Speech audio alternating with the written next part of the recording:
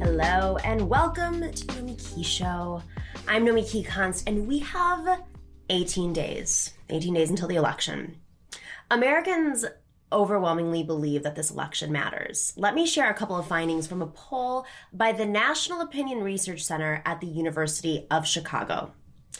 86% of voters think that the outcome of this election will have serious consequences for the country. And 52% feel it will have a large impact on them personally. 3/4 of Americans in that poll say that the country is off on the wrong track. Even Republicans are jumping off of Trump's sinking ship. Senator Ben Sasse of Nebraska denounced Donald Trump at a town hall with constituents on Wednesday. He said he was bracing for a reckoning in which Republicans would be forced to answer, and I am quoting Senator Sasse right here, quote, "What the heck were any of us thinking? That selling a TV-obsessed, narcissistic individual to the American people was a good idea?" End quote. I hope that Democrats listen too, because they love to mimic whatever worked for Republicans. So maybe they'll stop propping up billionaires who also have TV careers to challenge the Republicans, but that's another story. So Senator Sasse, I really look forward to your answer. But as progressives, we have a bigger challenge. What is this election actually about? Is it just a rejection of Trump and Trumpism? It's a good start, of course. But, of course, it's not nearly enough. The voters don't want our country to be Trumpland. Sure. But we need to talk about what we do want to be as a country. Who are we as a country? We loved Bernie for being out front on this, pretty much the only one doing so. But it will hopefully be Joe Biden who takes the oath of office next January. So it will be on him to lead on this. He will take office 30 years after the end of the Cold War. Yet we are still behaving like the superpower that brought down the Soviet Union in 1991. That's how we are acting right now. We spend money on the military as if that is what makes us strong around the world. In the meantime, we have defunded everything else except the military and the militarized police, of course. The time has come to face that this undermined us both around the world and at home. We need to invest in our people, and the Green New Deal is a wonderful start. We need billions of dollars to bring back our public schools and end the systemic inequities across this country. We need billions more to train workers for new, well-paid jobs. And we need to make things again, not just consume them. Sure, we can raise taxes on rich people, and we should, because God knows that they can afford it. But the reality is that a lot of the money to invest in our people is going to come from the vast overspending on what we euphemistically call defense. We keep inventing new explanations for all that spending. The war on terror, the rising dragon China, or one of my favorites from the Pentagon itself. You ready for this? We need to defend our supply chains around the world. Defend our supply chains, or defend capital. Oh, right. Okay, that's what it's about. Well, not if we do more of our own production right here. Here's my point. This isn't about trimming fat from the Pentagon budget. This is about redefining who we want to be as a people and a country, what we want to represent internationally, so that we're of value beyond military. Our military strength isn't what made America great. Our people made America great. That's from Biden himself. Our people's creativity, our innovativeness, our diversity and ambition. The next president has an opportunity to make our people great again with education, training, and work that's well-paying and actually matters. Being patriotic should not mean treating Americans like a consumer base, but treating Americans as what keeps us that world power. It is about the Americans. It's not about the military might. How can you be a world power if your own country has been gutted, exploited, and impoverished? As we have said here before, Biden needs to win by big margins to block what clearly will be Trump's effort to deny the election results. But Biden also needs to build popular support so he can lead in a post-Trump world. That means talking about key challenges, like where will we get the money to properly invest in our people? Who will we tax? How will we reallocate funds from the budget? It will strengthen America to reduce our military spending, and Biden should start saying so. Right now, it seems like every Democrat's afraid of doing so, but he has to start. So we have a great show today. This is Femme Friday, and we are going to start off the day by talking with Brianna Westbrook. She is a former Bernie Sanders surrogate. She's from Arizona. She's going to talk about the swing state of Arizona. I know I'm bringing it up a lot, but trust me, it matters. They're pouring a lot of money into Arizona right now.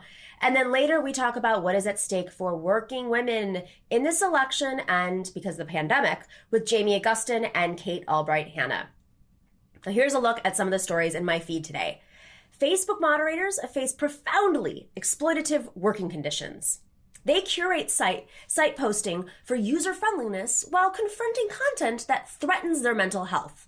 Not only has Facebook made no real effort to ease this strain upon their workers who describe a toxic work environment, but it is now forcing these workers to return on-site tasks in the middle of a pandemic.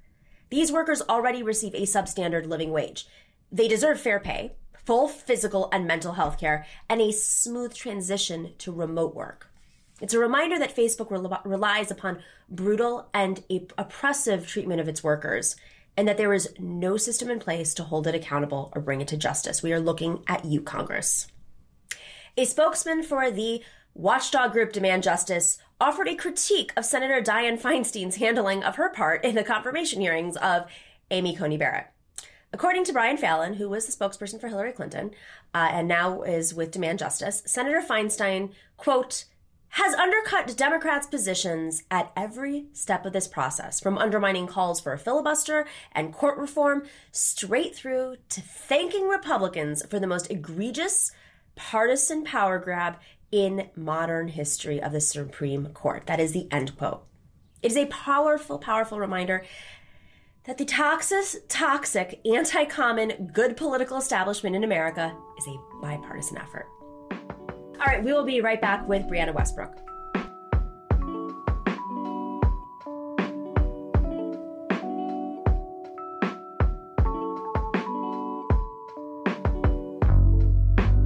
Welcome back to the Nomi Key Show. I'm excited to have our next guest, Brianna Westbrook. She was a former Bernie Sanders surrogate this last election cycle. She is also an at-large member. Oh, excuse me a second. I think I got that wrong. She is a leader of the Arizona Democratic Party. She is elected in the actual party infrastructure, and she serves as a co-chair for the immigrant rights working group of DSA. Did I get that right? I feel like I mixed up some things, Brianna. I have my glasses on. It's like I'm squinting at everything. I'm like, let me read. Little known fact, I can't see, but I used to be able to. Yeah, you got it right for the most part. I'm one of the vice chairs for the Arizona Democratic Party. I'm not the leader for the Democratic Party. I'm not the chair, but I'm one of 6 vice chairs for the Democratic Party. And thank goodness, because the Democratic Party, really across the country, all these Democratic parties need tremendous reform. And to have progressives come in, I mean, it doesn't happen without a fight. Sometimes they're not paying attention, but it really does take a massive effort to get folks in that really understand the dynamics of what's at play for working people. I completely agree. So, Brianna, I want to talk a little bit about Arizona. I've mentioned it. We've had a few segments on Arizona and Pennsylvania and some of these swing states.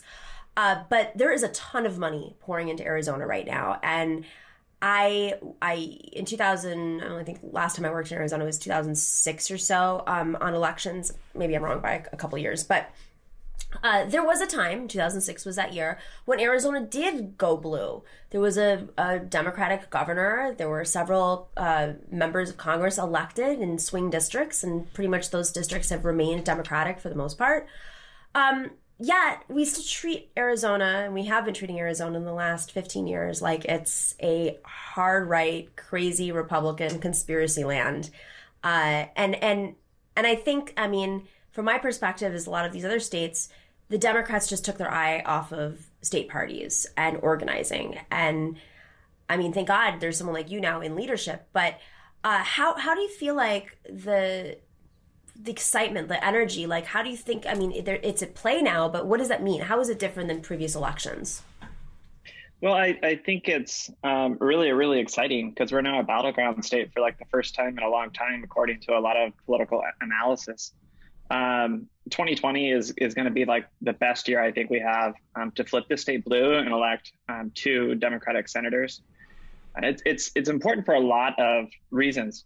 One, because if we turn blue and we send another senator to Washington D.C. from Arizona that's Democratic, and we take back the majority, we have the ability to help push legislation through the Senate, like that Senator Sanders or Elizabeth Warren or a progressive introduces. It gives us extra votes, and we have the ability to pass some of this big, bold, progressive legislation that we so desperately need. In terms of just like how the voting has shifted, I mean, it's a growing state. Phoenix is the 5th largest city in the country. It's the largest city in Arizona. Where are these new voters coming from? Like, how is the voting shifting?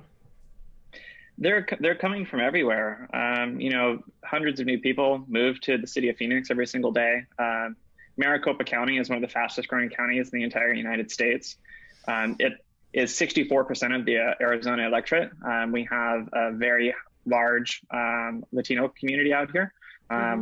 Experts and numbers show like 1.4 million eligible Latino voters. This put cycle, that in context, like amazing. How big is that compared to the voting population percentage-wise? It's huge. I don't know a specific number as far as like percentage, as far as what that translates to, as far as like Democrats, Republicans, Independents. But we're pretty split for the most part in regards to political affiliation as far as registered voters, Republicans and Democrats. We have a really large independent, we call them other out here, party affiliation. And how does the independent vote, the other party affiliation? I mean, there's a sense in certain states that they lean a little bit. There's no such thing as like a nonpartisan voter, right? They lean one way or another. Traditionally, they lean one way or another, and ideologically, they lean one way or another. Is there a sense of where their leaning is? Well, this is one of those things I think is not.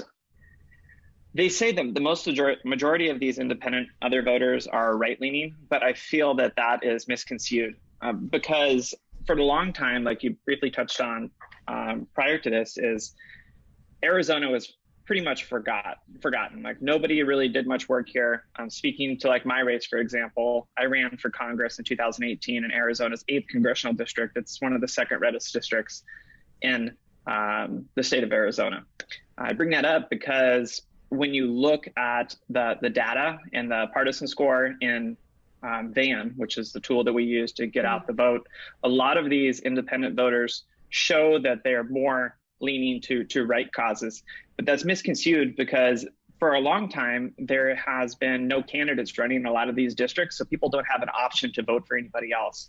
So it, I think, manipulates the data because we didn't compete everywhere, and nobody had options to vote for a Democrat, which I'm very excited about this year because Maricopa County in particular, we have somebody running for every position on county-wide seats for the first time in a really, really long time. We have people running for, we have a great candidate running for county assessor. We have a great candidate running for treasurer. Like we have somebody for every position on the ballot in Maricopa County, and it's really historic. I mean, so a lot of that, okay, last 15 years, but really during the Obama administration, Democrats, the money was pulled away from state parties and centralized towards the DNC in Washington and moving Obama's OFA program into like merging the DNC and the OFA program. Just a little recap on like how the money was spent. And now folks are thinking and acting locally, which is amazing that if there's one good thing that came out of Trump getting elected, it's that folks feel like they need to step up and get involved in their communities because, they're paying more attention to what's not getting passed locally or oh my God, I'm like voting, there's only a Republican on the ballot and I don't want to vote for this person. It's uncontested. There's an awakening happening. With that being said, like you're in the party, you're in the Arizona party. Or is there more help actually coming from the party itself at the state level? Or enough to actually facilitate and recruit and train candidates? Or are these just people who are like, I'm running? And that's why every seat is being challenged. Well, I think a lot of our county parties are stepping up to really help out. like Maricopa County Democrats, for example, like I said, largest county in Arizona. They've created different working committees for specific get out the vote efforts, specific community outreach. Like we have a Black committee, we have a Latinx committee, we have a Young Democrats. Like we are trying to connect with all of these different important electorates that we have to turn out in this election. And while we're doing that work, we're also inspiring people, I think, to run for office. And I think that also is one of these pieces to the puzzle for expanding the electorate and growing the Arizona Democratic Party. That's good. And so how does that incorporate with DSA? I mean, you're a DSA member and you're part of the Democratic Party. That's amazing. As someone who's also the same, I feel like it's a lonely place sometimes. You're lonely in the DSA community because you're like a little bit too electoral, and then you're like very lonely in the Democratic Party because you're the other. So how does that play out? It's interesting for sure. It's two radically different organizing spaces, and I feel as a leftist that we have to organize in every capacity possible in as many spaces as possible to bring our ideas in and to grow support for the causes that we're so passionate about. And, part of this, I believe, in regards to like getting progressive policy passed and getting more progressive leaders into elected office is understanding power structures and how to work within them to best advance the policies that, we so need as a country.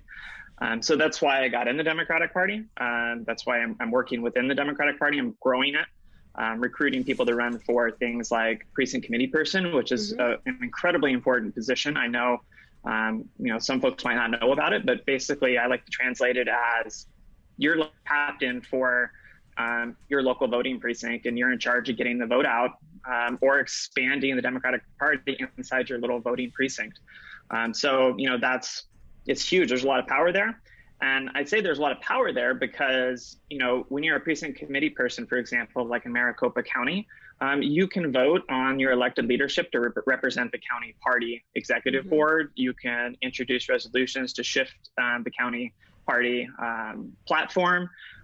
There's huge benefits to being active within the party structure. And if enough of us do it, we can create some big change. So what are the kind of things that, like, let's break it down a little bit, when, because it really does depend on your state, but for the most part, I mean, I live in New York, it's, pretty closed off, can't get in. it's a very controlled circumstance, but here, like, what are the decisions that are being made when you're, other than the platform, like when you take position? For example, myself, I'm on the state executive board. There's things that get decided, like, messaging, positions on particular, ballot initiatives. Like if you want to support it, like we recently endorsed Prop 208, which is going to help fund our schools. It's going to help fund our schools. Prop 208, what it is it enacts the 3.5% income tax on existing incomes. Over $250,000 single filing or $500,000 joint filing, and it's going to distribute the tax revenue to teacher and classroom staff support, salaries, teacher mentoring, retention programs, technical education programs, the Arizona Teachers Academy. That's fantastic. I mean, does it seem like it's going to pass? I think it really will. We had a similar initiative on the ballot a couple of years ago, Prop 305, but the judicial Supreme Court, Arizona Supreme Court, threw it out. Are you serious? Yeah. Is the Supreme Court all Republican too? Well, it's right leaning for the most part. And those are the things that matter. And speaking of that, making sure that you vote for these down ballot races and paying attention to these judicial races. Don't just circle bubbles to circle bubbles. There's a lot of great organizations out there that are doing, creating ballot guides and, cheat sheets and stuff to vote for the best candidate. But these lower offices, are extremely important, and it's important that recruit people for those positions, and it's important we vote for folks in those positions. So when you're filling out your ballot in Arizona or any other state, start at the bottom and work your way up. That makes a good point, though, because now that you're a swing state, Arizona's a swing state, battleground state. A a lot of money is being poured in by the Biden campaign, and God knows they're raising a ton of money right now. But as a result, that really does help down ballot, not just races, but these ballot items like, everybody remembers the protests that happened from teachers. Arizona's a right to work state. Teachers were organizing, and hopefully they'll be doing it again, because so many teachers are put at risk right now, being forced in Arizona and across the country to go back to school and teach in a pandemic, and there's very little recognition of like what's at stake. So to be able to have that ballot item on a presidential ballot, especially when your state now matters and Democrats are putting money, it really has long-term implications. A friend of mine, just as a side note, he's a teacher, has 3 kids. He's a 7th grade teacher, and he in Arizona, Phoenix, and he one of his kids tested positive for COVID, and one of his children is extremely sick right now. Was in the hospital, just born, newborn, and has been in ICU, and and he's now putting his own child at risk because he has to teach. Not to mention, he's trying to fundraise $3,000 right now to pay for school supplies because the schools have not fully been funded or are not equipping teachers with the proper tools needed in a pandemic or otherwise. So this is what is at stake. So when folks say like, I'm staying home, I'm not voting, well, you know what? Like, you got to think a little bit more nuanced than that, because this is what's at stake. Absolutely. And, speaking of school boards, these are folks that decided to send people back to in-person learning. So like voting for school board and running for school board is very, very important. That's right. And especially in states like Arizona, where the legislatures are more conservative than the general population. It's, ultimately they do want you to stay home. They don't want you to be involved. They don't want you paying attention to these local races. That's why the Koch brothers and others have put so much money over the last 40 years into states like Arizona so that they can take over the legislatures and really protect themselves and their capital for the next 2 generations, 3 generations, 4 generations, and the courts, of course. Brianna, this is super interesting. Please keep us updated on like what's happening on the ground. And, I'm hoping that, you guys are able to maybe win it for the country. Then people will pay attention. We're absolutely going to win it for the country. There's a lot of great organizations out here doing work, and we have a united front on the left. So I have a feeling we're going to send Mark Kelly to the Senate for sure. And then after that, you can get some more progressive ones. Yes. I'll editorialize there. Mark Kelly for now. Either he becomes progressive or someone else will become. I'll throw that. I'm looking for people. I'm looking at you. So hopefully. Well, that's why we have to continue organizing. And on November 4th, we have to continue to show up, continue to mobilize our communities. The work doesn't stop just because there's a Democrat in office. We got to push these people to support things like Medicare for all. Voting is just one passive tactic we can do to organize change, to create change. So it's very, very important that we continue to build this multicultural, multi-generational movement and continue to demand more from our elected officials. And on that note, I just want to give you a shout out. Brianna is also on the advisory board for Matriarch, which is a political action committee, NSC4, that supports progressive working women especially, who are running for Congress. And you've been a great advisor as a former candidate yourself, as somebody who's been involved in the party, who's involved in the movement. And so it's, just on behalf of everybody at Matriarch, we're thanking you. We're very grateful. You're welcome.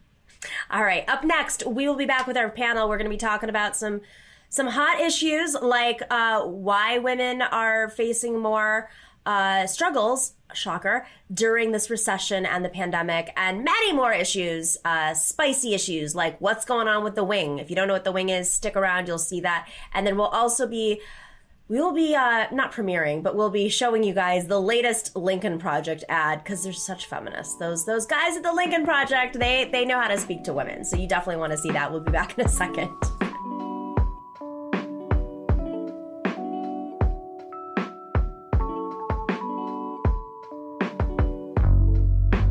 Welcome back to the Nomiki Show. I am Nomiki Konst. I'm super excited. This is Femme Friday. If you are new to the show and you haven't subscribed yet, go in there and just subscribe. Then you'll know every day at 3 p.m. from 3 to 4, we have the show and we put out other clips. And if you want extra content, you want to listen to it as a podcast, join us at patreon.com/The Nomiki Show, and make sure to smash that like. That's how we do this. That is how we make sure more women, more progressive women are featured on YouTube, because I don't care. I am Femme Friday. I'm never letting go of this day. This is something that's super important to me because there really aren't enough female voices out there in media just in general, but especially progressive women. So I'm hoping that we can at least introduce everyone to new voices, new thinkers who, are not normally in this space. We have Kate Albright-Hanna, who was joining us the other day. We had a few little tech glitches. I'm so happy she's back for Femme Friday, though, because Kate is not only an incredible activist, she's a documentary producer, award-winning documentary producer. She was on the Obama campaign in 2008. She's a writer. She ran for office. She is a truly Renaissance woman activist media figure, but she's also on the board of directors of Matriarch, which we were talking about earlier with Brianna, which is an organization focused on electing progressive working class women to Congress and beyond, hopefully. And then we have Jamie Agustin, who, welcome to the show for the first time. She's an immigrant rights activist. She's a paralegal as well. And I love her takes on Twitter. And we just started chatting on Twitter and I was like, okay, you got to come on the show. Let's just make this happen. So I want to start off. This is the latest ad from the Lincoln Project. Of course, the Lincoln Project was founded by Republican men. I want to make sure I say Republican men who are now supporting Joe Biden. Shocker. Because, it's for the good of the nation, because Joe Biden's, much more distinguished and, knows how to talk to humans, at least a little bit better than Donald Trump. So they have put out an ad, really supporting the Biden-Harris ticket. Can we play that ad real quick, Dorsey? Imagine a young girl looking in the mirror, searching for role models in the world to give her hope that one day she too can make a difference. Now imagine how she feels when she watches women being verbally attacked. What a stupid question that is. What a stupid question. But I watch you a lot. You ask a lot of stupid questions. Maligned. And this monster that was on stage with Mike Pence, who destroyed her last night, by the way. But belittled. I'm not thinking, Mr. That's President. okay. I know you're not thinking. You never do. I'm sorry? Harassed. Her eyes, blood coming out of her, wherever. Insulted. And I'd look her right in that fat, ugly face of hers. I'd say, Your daughters you're fired. are listening and absorbing that message right in front of your eyes. Now imagine a different future for her. A future with a president who doesn't just value a female voice, but chooses one to be his right-hand woman. A strong woman. A woman with compassion. A woman unafraid to take on a bully. And I want to add, Mr. Vice President, I'm speaking. I'm speaking. A woman who not only believes in the American dream, she embodies it. Imagine that little girl in the mirror, because that little girl is yours. And your actions on November 3rd will define who she sees. Vote for change. Vote for her. The Lincoln Project is responsible for the content of this advertising. All right, so this ad, we know who it came from, but I guess my question is, do you think this is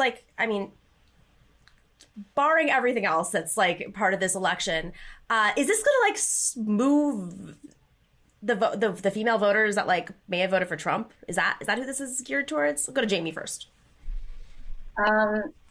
Honestly, I don't think it would really sway anybody, that ad, with the ones targeted at Trump that voted for Trump, because I feel like they voted for him.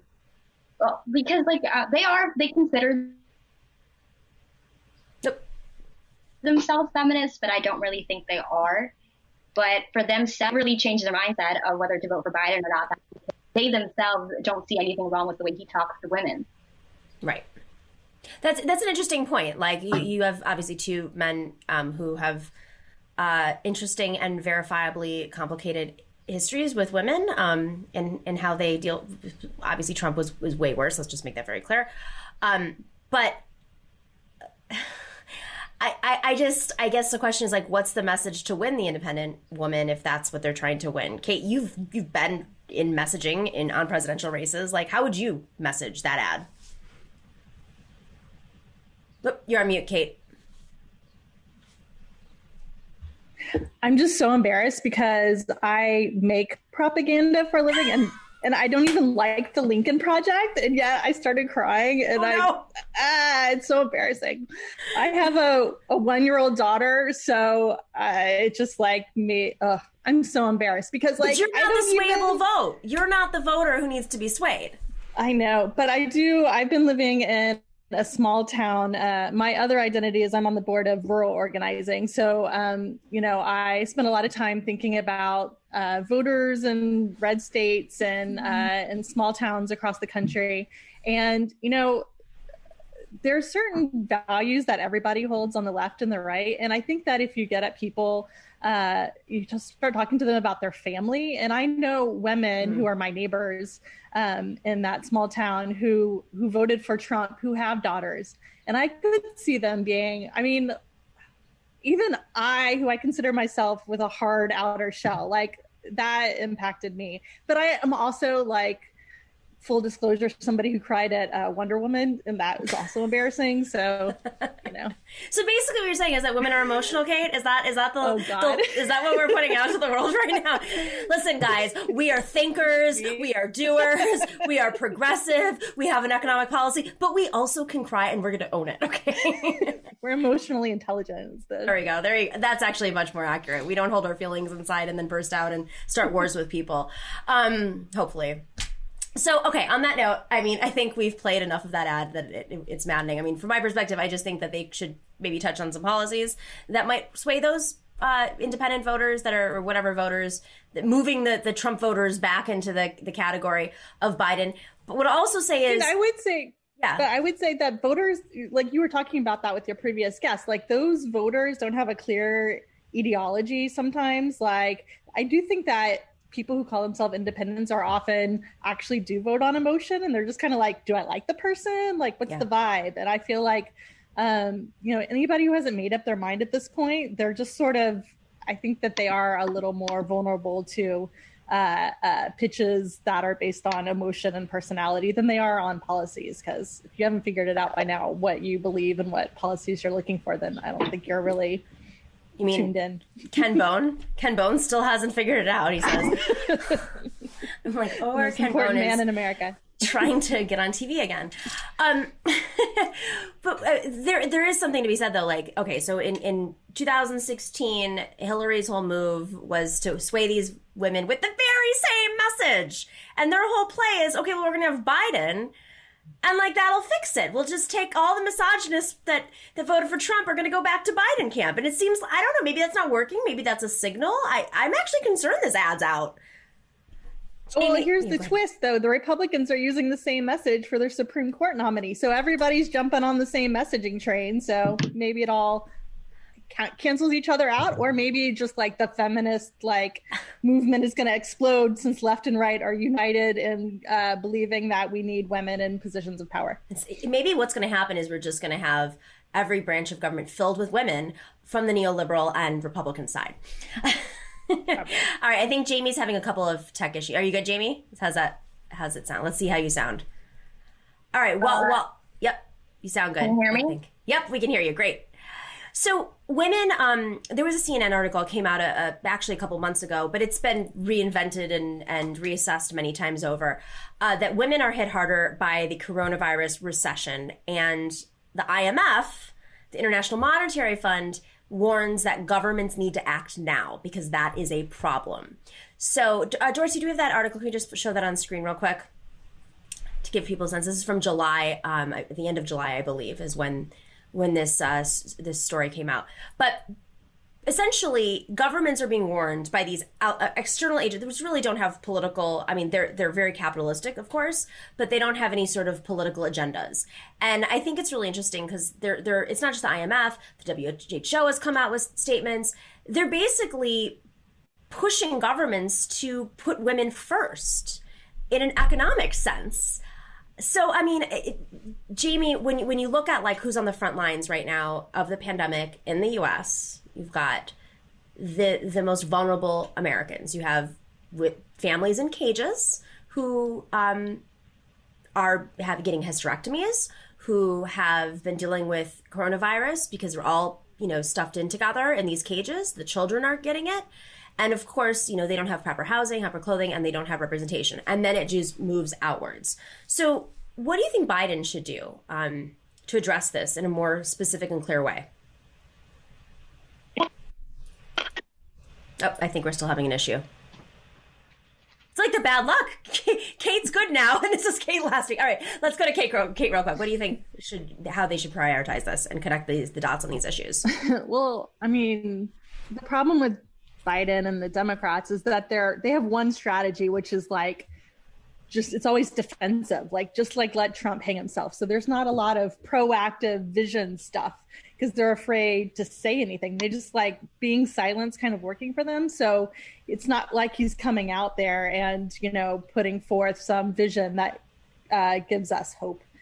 So yeah, like standing up, giving a big speech that like comprehensively tackles like really fundamental problems with our economy. I mean, just the idea that for so long, we've gone along with the fiction that schools are not the way that women especially are able to work and have livelihoods, that the fact that your kid can go to another building, a lot of people say, oh, well, that's just childcare, and make mothers feel bad for saying, actually, I needed that childcare. So just like fundamentally, there's a problem in our society where we don't take care of children so that family members, usually moms, can actually go and make money for their family. So there's like all these fundamental problems with our culture right now that are being laid bare by the pandemic. And really nobody is addressing the really fundamental problems. And there's no super exciting vision that is being laid forth as like the foundation of, how we're going to go into 2021 and sort of remake our world. We're just trying to stem the bleeding right now. And it's good enough for me. Like, I'm voting for Biden. Like, let's do it. Let's get rid of like the malignant force that's actually sucking us all dry. Like, we have to get Trump out of there. But it doesn't mean that Biden actually has put forth any muscular vision of like how we're going to change our ways. But it's not even, I mean, what's really unfortunate about this is, and why I specifically want to do this segment every week, is because even on the left, this is not articulated. The socialist left even it's not front and center with every issue that we address in terms of progressive policies, in terms of progressive economics. Undeniably, throughout time, women are on the front lines of economic inequality. And of course, it's worse if you're a woman of color, if you're undocumented, and beyond. I mean, that is, all women are on the front lines, and it just gets worse as you go into different categories, right? So there was a report that came out a few months ago around how women who, during the pandemic and especially the quarantine. So first you have just the quarantine itself, where folks are forced to stay home, kids are forced to stay home, and many women that are working are still working longer hours just because that's ended up happening during the pandemic, but then also doing household chores in a way that was, unpaid household chores. And so right away, a bunch of feminist authors, probably more like mainstream feminist authors, started saying like, whoa, women are suddenly like getting sucked into doing more work than ever, and it's not getting paid. And of course, it's causing more stress. Add to it just the economic stress. People are working, longer hours if they have the opportunity to do so. But I mean, there's so many elements of this story. Like, you look at the frontline workforces in this pandemic, nurses, majority female-led unions, female-led and female made-up are nurses. Educators, same thing, teachers specifically. So majority women are teachers, and it's a women-led union. Flight attendants, especially in the early months. I mean, they're getting hit so hard right now. And Sarah Nelson, of course, the president of the flight attendants workers, she has been making the case, and arguably, I think she helped stop the last shutdown. So you look at these industries, and there's many more industries beyond this. Home health care workers, same exact thing. Women made up, majority women made up, and women led unions. But for whatever reason, like, why is it that this is not the message? Like, why can't it just be about the industry, but also like half of your population, which has more debt, has more schooling, has more jobs as a result, has external jobs they're not getting paid for, and has childcare issues, among all these other issues like the pink tax and all the stuff that like the mainstream liberals want to talk about. Why can't we just connect the dot to this pandemic? And that's how you win the women vote. You want to win those, that's what you do. Boom, done. You won, Biden. Yeah, I mean, I think you see that women across the country are having a collective nervous breakdown. You see that in a lot of the... I just had it. And I'm not going to name it, but certain conspiracies that are out there that are now being adopted by a lot of suburban women. I think that we're literally just breaking down, and it's manifesting itself in a lot of different ways. And not all of them are super healthy for our continued civilization. We need to support women if we're going to have a healthy society going forward. And that just means a much more comprehensive social safety net. It means that we are bailing out certain industries like the airline industry, but we have to, the people who are working in more precarious situations, like we have to take care of everybody. Right. And it can't just be, one amazing union leader who's going to save one segment. We have to have a much more comprehensive vision. And that's why we have to have solidarity among, all classes. And, you get into some forms of feminism that maybe don't have that class consciousness. And it really just ends up, not making any progress for the whole, because we all have to move forward for any of us to move forward. What a great segue, because Jamie is back. Thank you so much for coming. I think she was having some technical issues, which everybody is right now. Also, just brief, happy birthday, Jamie. Thank you for joining us. It's very exciting. It's Jamie's birthday. So we were just talking about how certain forms of feminism are not prioritizing class and the issues that we're facing in this pandemic across the board in different industries, especially female-led industries and female made-up industries. With that being said, great segue, because I don't know, do you guys know about this office space called The Wing? Do you know what this is? I've heard of it. I've never actually hung out there. Okay. Okay, so The Wing it was imagined as an inclusive yet protective space for women to work within an empowering female community. But the resignation of the CEO of Audrey Gelman, full disclosure, I know her, along with her apology to women of color who were employed by the company, shows that feminism can't lack a class analysis as the relationship between boss and employee, one that was used to marginalize women of color at the company, transcended the theme of, quote, sisterhood on which the company built its brand. All right, so this space, I've been there. It's stunning. It's not just one space. They grew very quickly. I forgot what the jargon is she used in her, like some sort of tech jargon about like rapid growth, blah, blah, blah, blah, blah. Rapid scale. It's like some scaly kind of, it's not my space, okay? So Audrey worked in politics. She worked for Scott Stringer at one point, who's now the comptroller of New York running for mayor. So she is definitely from the left and the progressive left. I mean, I think that Scott Stringer is, at least right now, is more progressive than the rest of the pack. I love how Kate just rolled her eyes at that one. I like Scott Stringer. He's fine. Okay. So anyways, that was her background. And she started this space in New York. And then quickly the WeWork CEO, Adam Newman, and the WeWork entity, which is the first rapidly growing, scalable workspace that's also under a lot of scrutiny, and the CEO was pushed out. So they invested in The Wing. And The Wing is a woman-only workspace in New York and beyond. I think they've gone to Los Angeles, all over the world, really. And she was featured on the cover of like Inc. magazine last year. You go in there and it's beautiful, but I can't afford it. I mean, it's expensive. It is. It's crazy. They serve you champagne. There's like foot massage. It's insane. I went through an event one time there and I was just like, what is this place? The question is, who's giving you those foot massages? Who's giving you the champagne? Are they being paid well? Or how are they being treated? Yep, that's exactly it. And so, it's a question of like, this was representation, right, of this liberal style of feminism. So, I mean, Jamie, like, is it gone? Has this idea been shattered? Are like the Gwyneth Paltrows of the world, like, starting to understand how their class actually plays into this?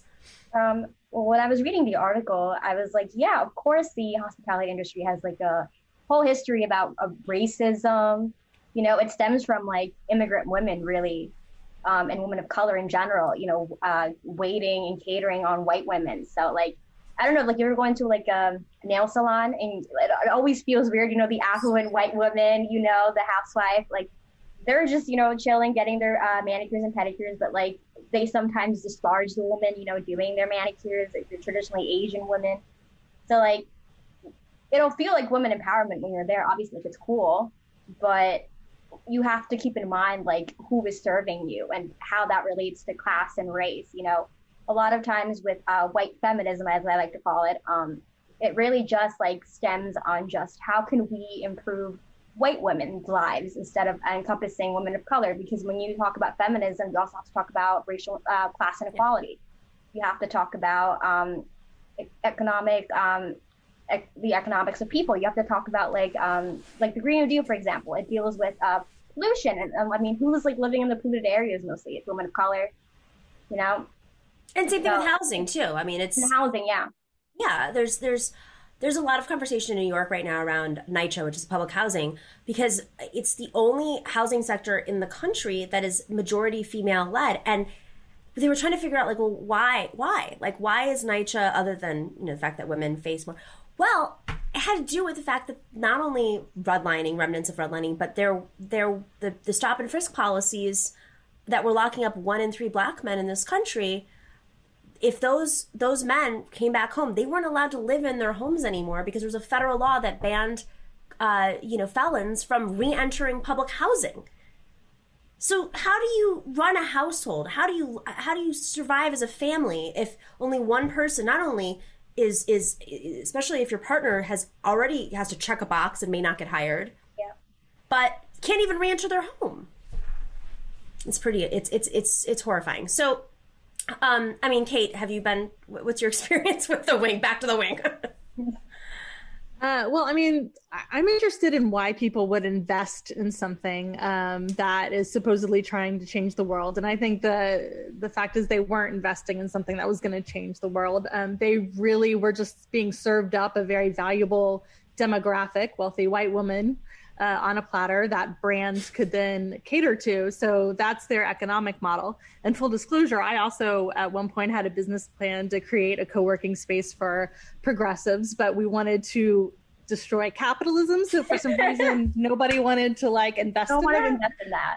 Yeah, and it raised the millions. But yeah, it's like this brand of Instagram feminism, somehow is not actually very scary to people who benefit from the status quo. So like, I just love that they actually got called out for it, because their whole business model from the beginning was based on exploitation and just serving, making more money for big brands. It's so it's funny you say that. The one time I ever spoke there was during my campaign, and I felt very uncomfortable. We brought in our team, and first off, I didn't support Hillary Clinton, and so I walked into basically like a Hillary surrogates convention, and they were like, "Oh," and it was just like, "Get me out of here! I'm gonna die! Like the books are gonna collapse on me." But they were going around and asking all the female candidates, certain questions, and some woman came up from the back, and I'm sure I think there's a recording out there. So I'm paraphrasing, but she came up from the back and she asked a question. She goes, "At a previous event, you said that being a capitalist was supporting the patriarchy." And I was like, okay. And she's like, "Can you please define that?" It's like, all right, I'll keep it really simple. Do women control all the boardrooms? No. Who's making the decisions on behalf of these companies? Men. Okay, let's just start there. We'll move on to 102 class next week. Like, it was the simplest thing, but but that shows you the disconnect. Like, she thought she was getting me in a gotcha, and I was like, thank you for the advertisement. So there's some space in between, like, where do we meet them in the middle? I mean, is it the pandemic? Is it the conversation we should be having around the pandemic? Like, where do we meet them in the middle, Jamie? I think that we can meet them in the middle. Like, we can always acknowledge that, like, they're heroes, like RBG. Like, they've done a lot for us. You know, one thing I don't like is how, like, leftists online would immediately, like, bash her after she died, and I was like, you can't do that. You have to acknowledge what she did and the good that she did, even if she had some shortcomings. So I think one of the things is to do that. You know, you have to acknowledge the things that they also hold near and dear for them to even begin to listen to us, what we hold near and dear. So I think a lot of respect. That's one. And two is just talking about women of color, you know, a lot of them, you know, trying to get into those spaces and saying how different issues affect me as a woman.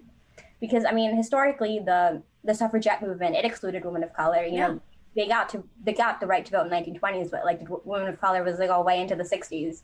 So, you know, you have to meet that disconnect. You have to get those people into those spaces, and you have to also acknowledge, you know, what they have done. Right. Kate, what do you think? Yeah, no, I mean, I would say it's things that I agree with. I love an unabashed ambition for women. Like, I feel like we should promote that. If, you know, I feel like women often are punished for showing, like, an interest in power. And I think that all women need to embrace power. So obviously there's, like, a million different points of where Instagram feminism can actually, if it just, like, broadens its vision, it can find solidarity with, you know, more of a working class vision of feminism. I think we all need to come together and build a whole different system, because the one that we have right now is driving me insane. I am a mother of 4, and I am going stir crazy during this pandemic. So I think the woman that is currently, like, encompassing, like doing a really good job, I think, of, like, meeting people in the middle with that is AOC. She, right. Like, the white feminists, they love her. Like, they love her. They adore her because she will go on Vogue. She'll do her makeup, you know? She'll do, like, interviews, you know, fluff pieces, because, like, people like that, you know? You have to try to get into the mainstream, and people do enjoy that when she talks about women empowerment. I think the biggest moment was when she addressed that senator that called her, you know, the B word.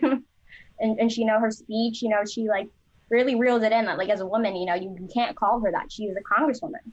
Right. And yeah, those moments are when white liberals, you know, fawn over her. And I see no problem in that if she's bringing her platform to the mainstream. So if she gets attention, that's good for me, because, you know, the issues she cares about, I care about. So, like, I think Chrissy Teigen is, like, a huge fan of hers. You know, Chrissy's not a white woman, but she's very popular in the mainstream.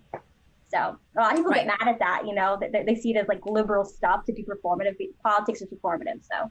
Exactly. And if we can use their performative games as much as they do, and hopefully it's for the better. It's like they're the, you know, it's the candy that brings them into the policy, it's easing them in. I mean, I think we have bigger things to worry about than the wing. For example, like, I just find it really. I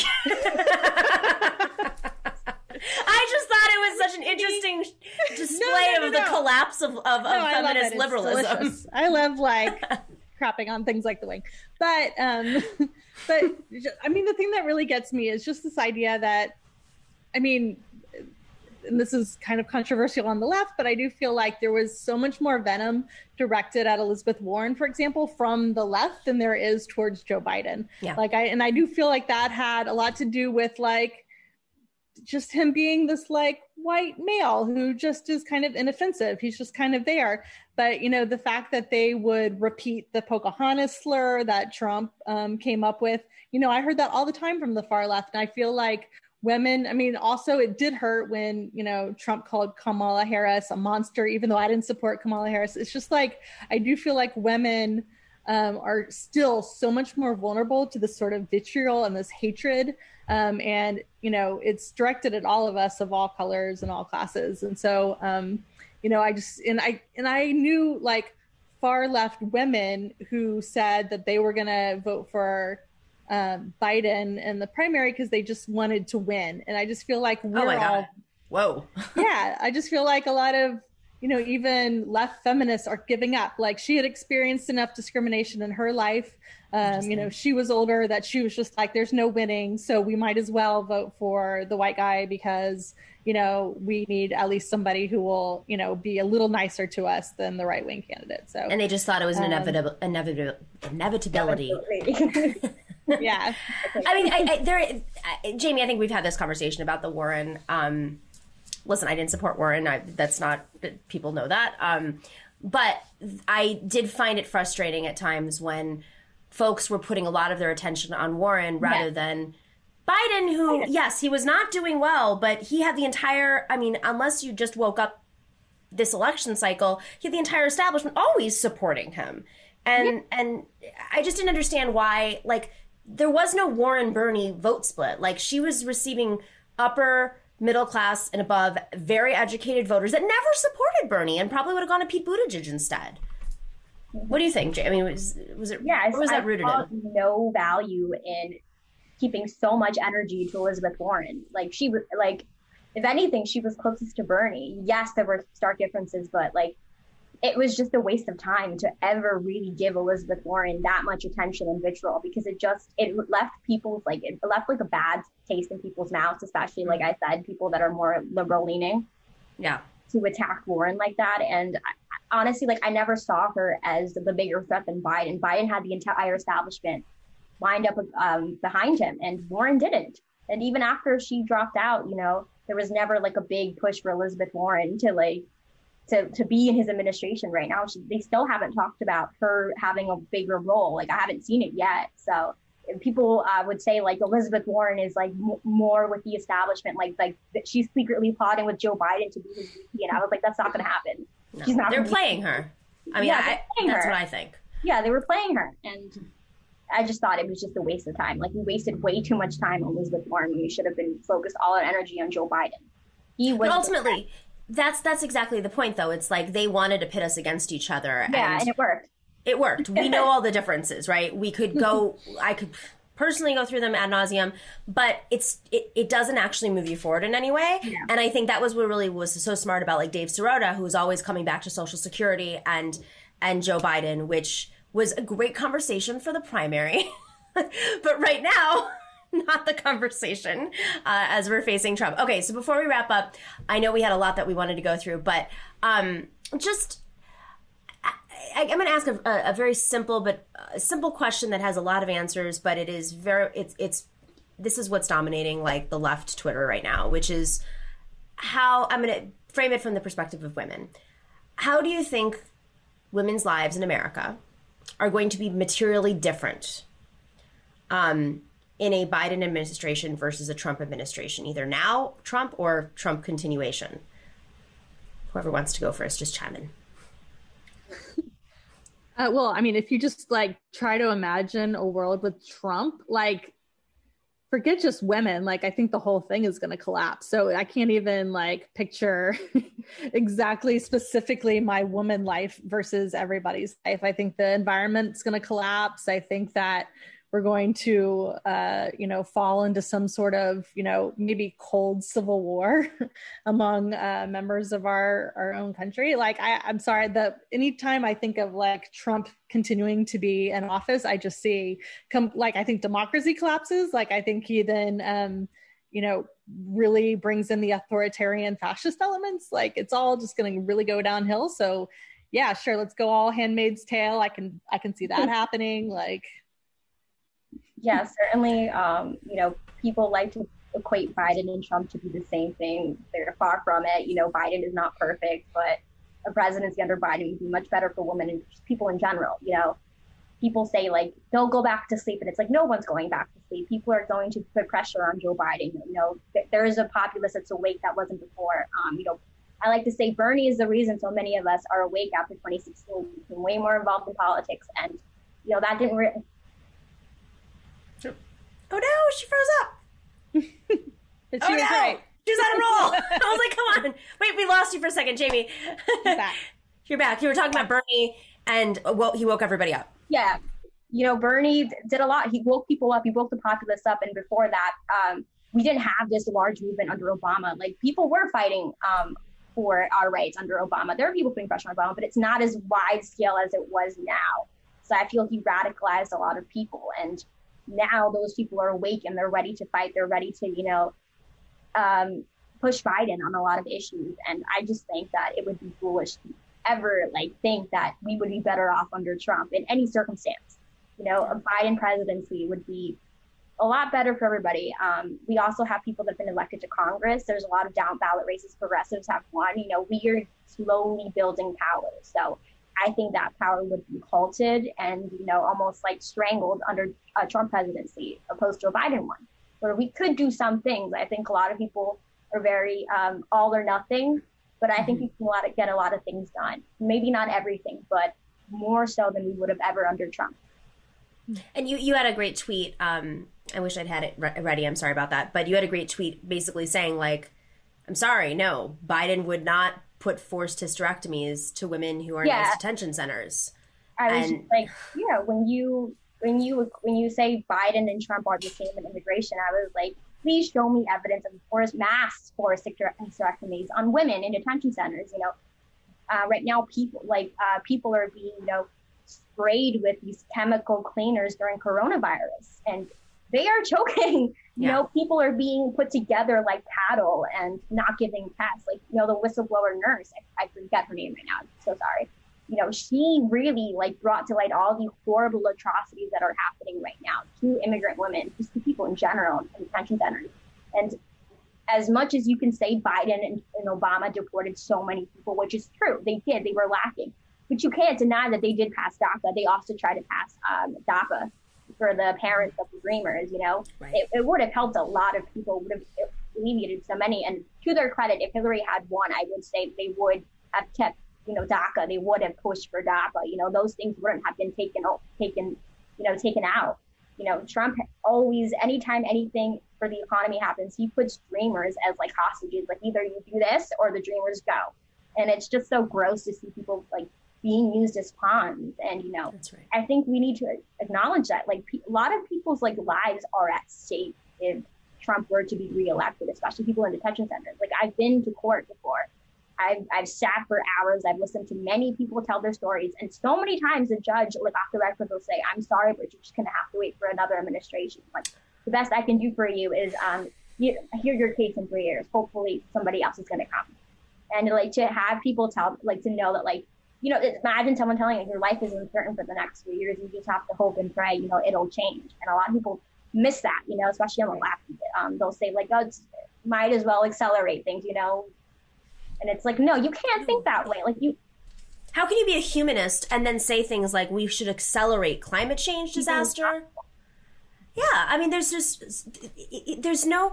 This is the part of the left that I'm and it's a small version of it, but they're very loud. And I don't know if everybody in that space is necessarily authentically in that space. Republicans love to throw in, just study Roger Stone and his tactics of the last 50 years. They love to throw in folks to disrupt and change the conversation quite a bit. But how can you be a humanist? How could you be a Bernie Sanders supporter? Somebody who wanted to demilitarize this country, who's fighting for immigrants, who's fighting for working people across the board, and then say things like we need to accelerate everything, accelerate climate change. So what? So more families' homes can be swept up in hurricanes and in tornadoes, and the folks who are in the front line of climate change in major cities are people of color, women.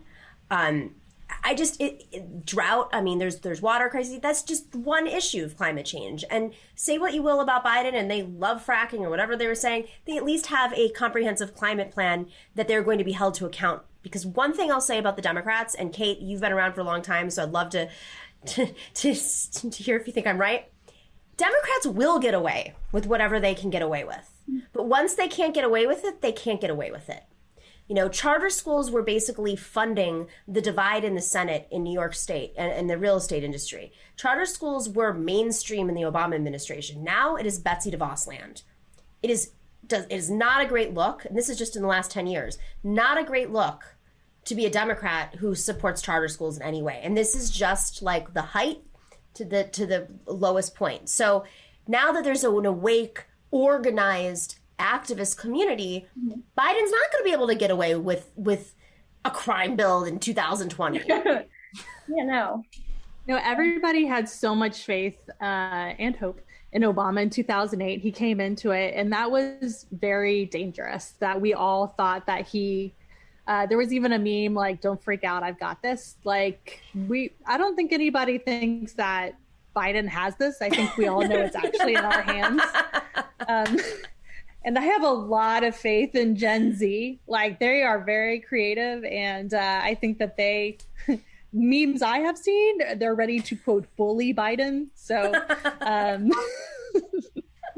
I think that they will change the world with their memes. No, I think that... don't incentivize them that way, because I've actually heard that before. Me and some folks in my campaign were like, don't worry, I got this. I got some memes for you. And I was like, all right, are you going to knock on doors too? Okay. Meet somebody out. Knocking on doors is lame, man. No, but I do believe that there's going to be a much more mature movement that will come out of a Biden presidency that will be very exciting, and it will be forced to innovate. And it's a whole new generation of activists that are going to have their own vision. And I don't see, 8 more years of, what happened during Obama, where it just sort of, they called it the veal pen, where all the sort of professional activist groups were all sort of huddled together and told to stand down. And a lot of them did, and a lot because they wanted, quote, access. And I think we know that access isn't going to, change anything that comes out of the White House. So I think that's right. We have lovely memories of the professionalized. I mean, I will always say this on the show, and always be careful of leftist institutions, because they depend on a lot of money and big donors. And I just, when I look for activists, I look at who's on the ground, who's organizing with several different groups, choosing which fights to get involved with those groups and which not. But if you're attached to an institution or an organization, you look back at the mid-2000s and how many popped up from out of nowhere and were funded by billionaires with those billionaires' agendas. And, if you really want to take on capitalism, don't look to an institution to solve that problem. So, or even some rich people who are bored and want to, help your cause. It's going to distort everything. Yep. Like, Tom Steyer. All right, guys. Thank you so much for joining the show. Jamie, happy birthday once again. I hope you have a wonderful day. All right, guys. Special thanks to Harvey K and everyone mixing it up in the live chat. And big thank you to our moderator, Bob, for all the help. I think that's all we have for today. So thank you to everybody. Have a wonderful weekend. If you haven't voted already, and if you can vote in person, also, if you have early voting, make sure to do so. This is what matters. Millions of people are voting right now. So make sure to get those votes in, and remember to research down ballot. Like Brianna said, vote down all the way up. All right, we will see you next week.